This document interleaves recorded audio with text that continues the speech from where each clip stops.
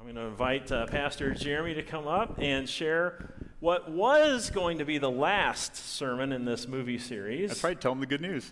The good news is we're going to have an encore performance next Sunday. And the movie, hold the applause. They're already clapping. They don't know what the movie is. The movie is Elvis. Yeah. I can't wait. It's going to be awesome. Yeah. Pastor Mark will be doing that one, his Elvis impression. Oh, I already got my jumpsuit. Oh. I can't wait. I can't wait to see it.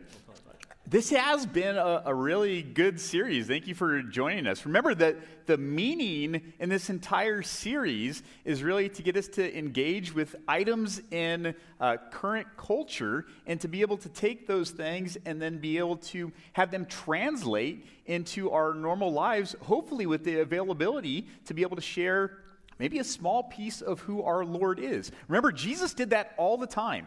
Jesus didn't always just point directly to God to start off his conversations with people. Many times he used the things that were around him, maybe a coin, maybe a fish, maybe some grain, to be able to share then a piece of who our Lord is. And every one of the movies that we have had up to this point has done just that. Maybe it was the Jurassic Park World Dominion, in which we looked at God being our creator as a small piece of that. Maybe it was Coda that Pastor Mark shared with us. Remember, someone who was deaf and people who are non-deaf, and somebody who is the mediator in between to be able to help translate, and how God is our mediator. Or, as in our movie today. In fact, I bet with our movie today, as soon as you see the symbol, I assume maybe 100% of us in here will exactly know what movie we're looking at. Everybody know? Yeah, you recognize the symbol. What is it? Batman. Yeah, it's really simple. Yeah, Batman is the symbol that we have for today, and that's the movie that we're going to look at. In fact, we're going to kind of examine that entire franchise. Batman was a character that came on scene in 1939 in DC Comics, and was an individual that was created as this superhero who really is also just this normal man. Bruce Wayne, an individual who is super wealthy, an individual who is a philanthropist, but an individual who at night is always fighting on behalf of the people, at his own expense, to be able to do anything that he can to be able to protect the city of Gotham and to be able to fight all of their evil foes. Does this sound like anybody we know? Bruce Wayne could have stayed up in his penthouse and just lived a great life there. He never had to come down and hang out with all the people in the city of Gotham. He could have jet-setted anywhere he wanted to at any time with all the resources that he has, but instead, he uses the resources that he has to be able to serve other people around him. I hope you make the connection in our movie for today of the person that we have in Christ. Jesus tells us his mission in the book of John, chapter 6, verse 38, in which he says clearly, "For I have come down from heaven not to do my own will, but to do the will of him who sent me." Think about that, of who Jesus is, of all the resources that he has. He could have stayed in the penthouse of heaven, but instead he decides to come down here to earth, to be able to live with us, to be able to live like us, to be able to face all the exact same things that we go up against. And so today, we make that comparison to the hero of Batman compared to the hero that we have in Christ. And what an amazing story it truly is. A knowledge that all of us have today. We know who our Savior is, that God is truly present in the person of Jesus. But you know, early on in Scripture, this isn't something that is widely known. It's only known to a certain group of individuals.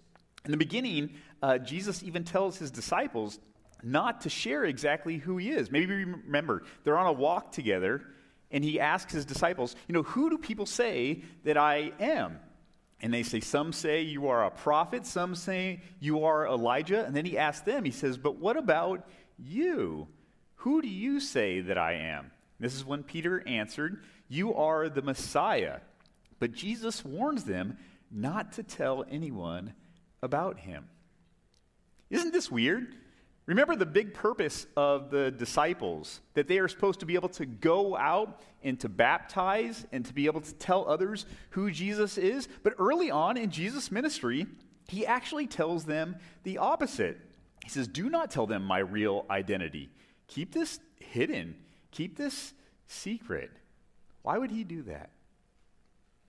Maybe some of you saw this weekend also that we had a huge lottery. Maybe some of you played in this. How did we do? Anybody do any good? Oh, that's not good news. Yeah, maybe this lottery came around. It was all over the news, so many different stories. I think it finally got up to like 1.34 billion was the ultimate. Somebody in Illinois won it.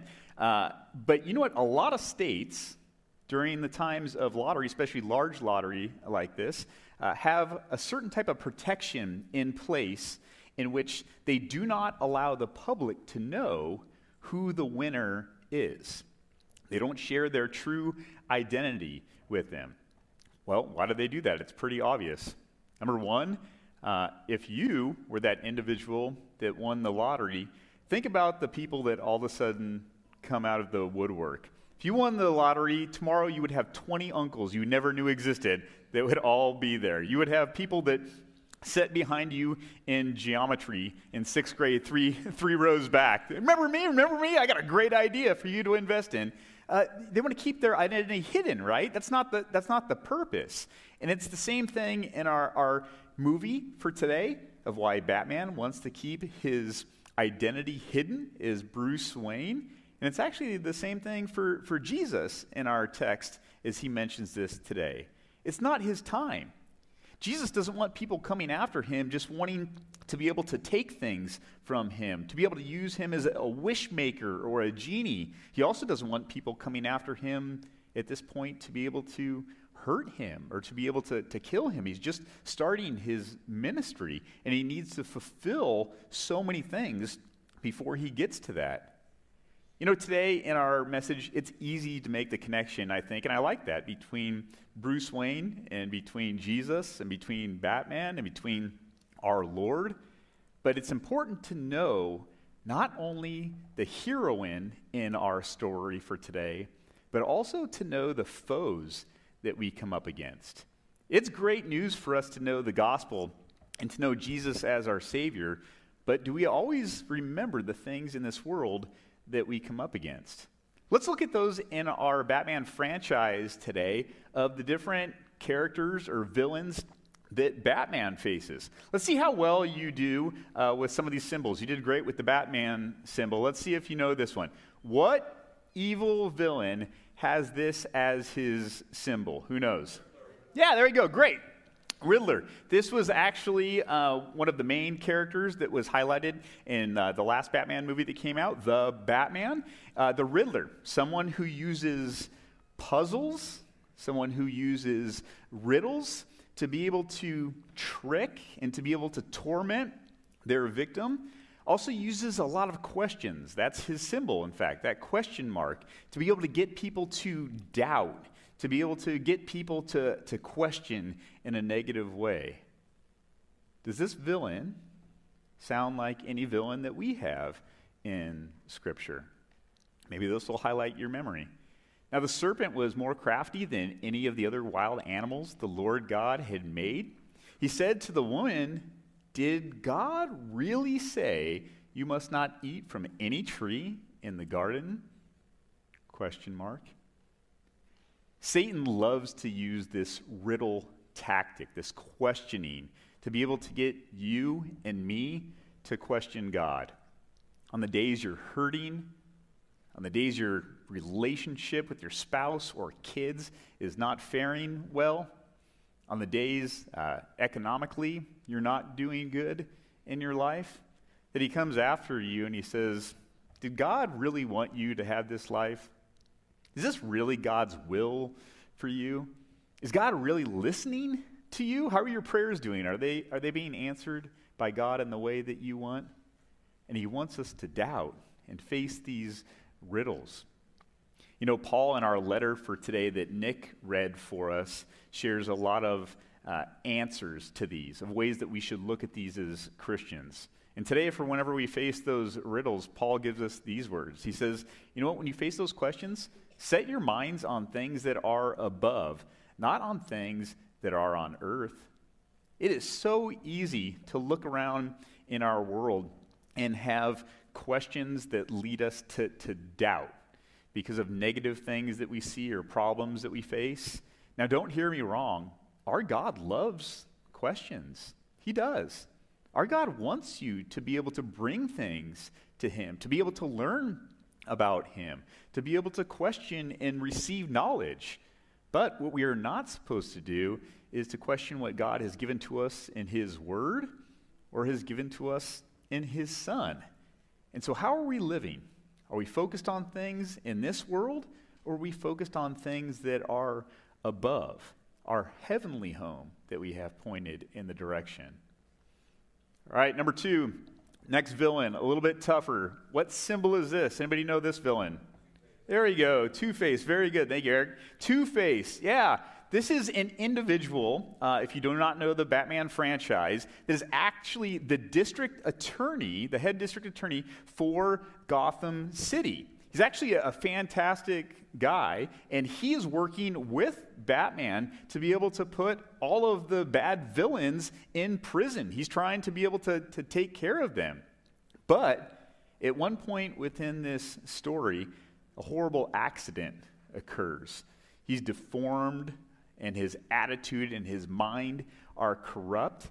And instead of being able to help Batman, to be able to help Bruce Wayne, he becomes an enemy with him. He turns his back on him, and he starts to fight against him. Does this remind you of anybody in Scripture? I'm going to help you out. As soon as Judas took the bread, Satan entered into him. So Jesus told him, what you are about to do quickly. We go over this element of Scripture, and I think sometimes we miss the pain that must have been there for Jesus when one of his closest friends, one of his inside group, one of his 12 disciples flips on him, totally decides to go against him, to be able to set up a plan to have him arrested, to be able to have him beaten and eventually put to death. And why does he do that? He's focused on those pieces of silver, right? 30 pieces of silver that he uses to be able to betray somebody that's so close to him. Again, he's focused on the things of this earth, not things that are in heaven. And so Paul, in his letter to our church today, says something very similar. He says, be careful of this behavior in our world. In the book of Colossians, he writes, put it to death. Put to death, therefore, what is earthly in you: sexual immorality, impurity, passion, evil desire, and covetousness, which is idolatry. And he could have made the list even longer and longer. All of these different things that we go after. We see those elements, just like Judas did, of those shiny pieces of silver, and we think, you know what? I'm going to go after this instead of going after my Lord. And it seems superficial, and it is. It seems like it would be something easily to be overcome, but it's not. It's difficult for us not to be two-faced in our life as a Christian, to be able to serve here on Sunday and worship our Lord, but then to be able to step out in the world and make sure that we are still keeping that persona and that life with us and not succumbing to all of these different things. All of us have been there. All of us face those things every day, but Paul says, put them to death. Think about what happens when something is put to death. It goes in the ground. You can't see it. It has no life. And Paul says, do the same thing with all those temptations you face. Don't be two-faced with the Lord. All right, third and final villain that we have for today, super easy one. Yeah. So this guy was only supposed to appear in one comic, but he was so popular that they kept him alive, and he's still alive today, to be able to be this true evil foe of Batman.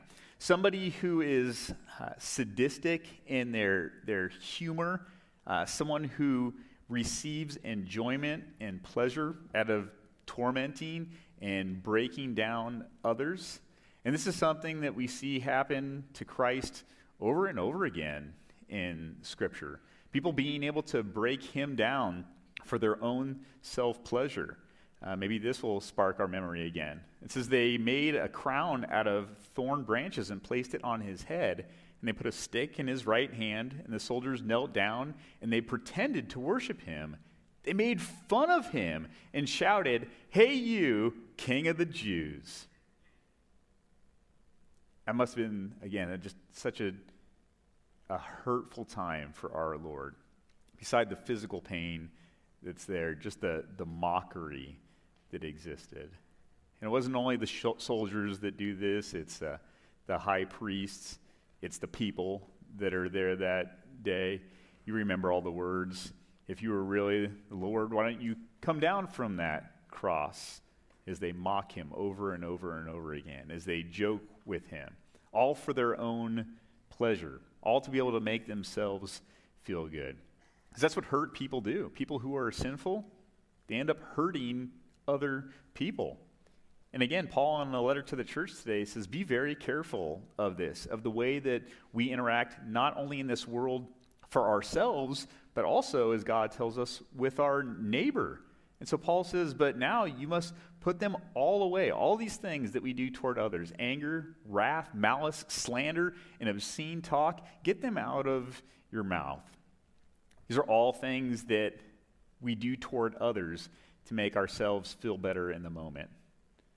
When we're frustrated and we lash out in anger toward others. When we say something and gossip or slander about people who are around us to make ourselves look better. When we use obscene talk to be able to break somebody down because they look different or act different or feel different than us. All different things that the Lord says, don't do any of those. You shouldn't be breaking down people in the world and joking at their expense so you feel better. You're supposed to be able to build them up and strengthen them up. These are just a few of the evil foes that we face in this world. But once we recognize that, and we know who we're up against, and we know what Satan's or sin's or death's tactics are in our life, we have an opportunity to be able to be on our Lord's team, to be able to suit up and be part of this ensemble with him.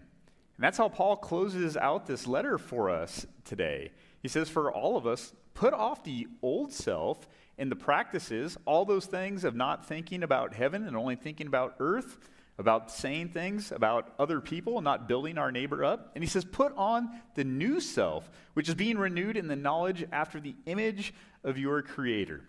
Suit up, Paul says. You want to be Catwoman? You want to be Boy Wonder? Who do you want to be on our Lord's team for today? Because he does give us this privilege, and he does give us this opportunity to know the villains in our world and to be able to go out and share with others who our Lord is and what this hero has truly done for us. I know I've been talking for like 18 minutes now, and we haven't seen a video clip. I promise I got one for you. So today during our video clip, I want you to think through a couple different things. Number one, you yourself, do what Pastor Mark and I are doing. This is not difficult to be able to do. Don't believe what he tells you. It is not difficult. Think of this video clip today and say, what is a way that I can see Christ as a piece of imagery in this video clip? What is a way, if I was watching this movie or another movie, that I could have a conversation with a friend or a family member about something that does make a comparison to God? Do that with me today as we watch this video clip. He's not the hero that we deserve, but he's the hero that we needed. He's the one that had to be tracked down. He's the one that had to be hunted, the one that had to be condemned. But he didn't do anything wrong. No, he didn't. But he can take it. All the questions that go toward God, I promise he can take it. All of the two-facedness and turning their back toward God, I promise he can take it.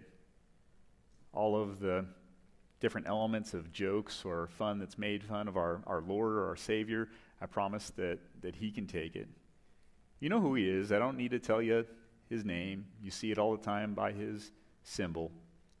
One who left that penthouse of heaven to be able to come here for all of us, to be able to share his wealth and his riches. The one who we are told in Scripture exactly who is our Savior.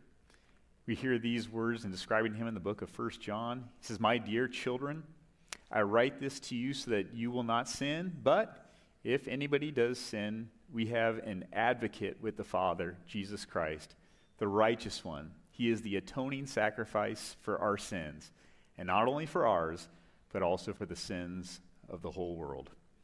That's who comes to me and to you today, the advocate, the righteous one, the atoning sacrifice for our sins, the Jesus. Let's pray. Dear Lord, we thank you for the opportunity again to gather and hear your word today. Lord, we pray that through this creative series that you will spark new ideas in our minds to be able to share with others who you are and what you have come to do in our lives. And Lord, please continue just to be able to strengthen our faith, to be able to give us knowledge of just who you are, Lord. Again, to be able to express this not only in our own lives, but also for our neighbor. We give you praise and we give you glory for everything that you have provided as our hero and as our Savior. In Jesus' name we pray, amen.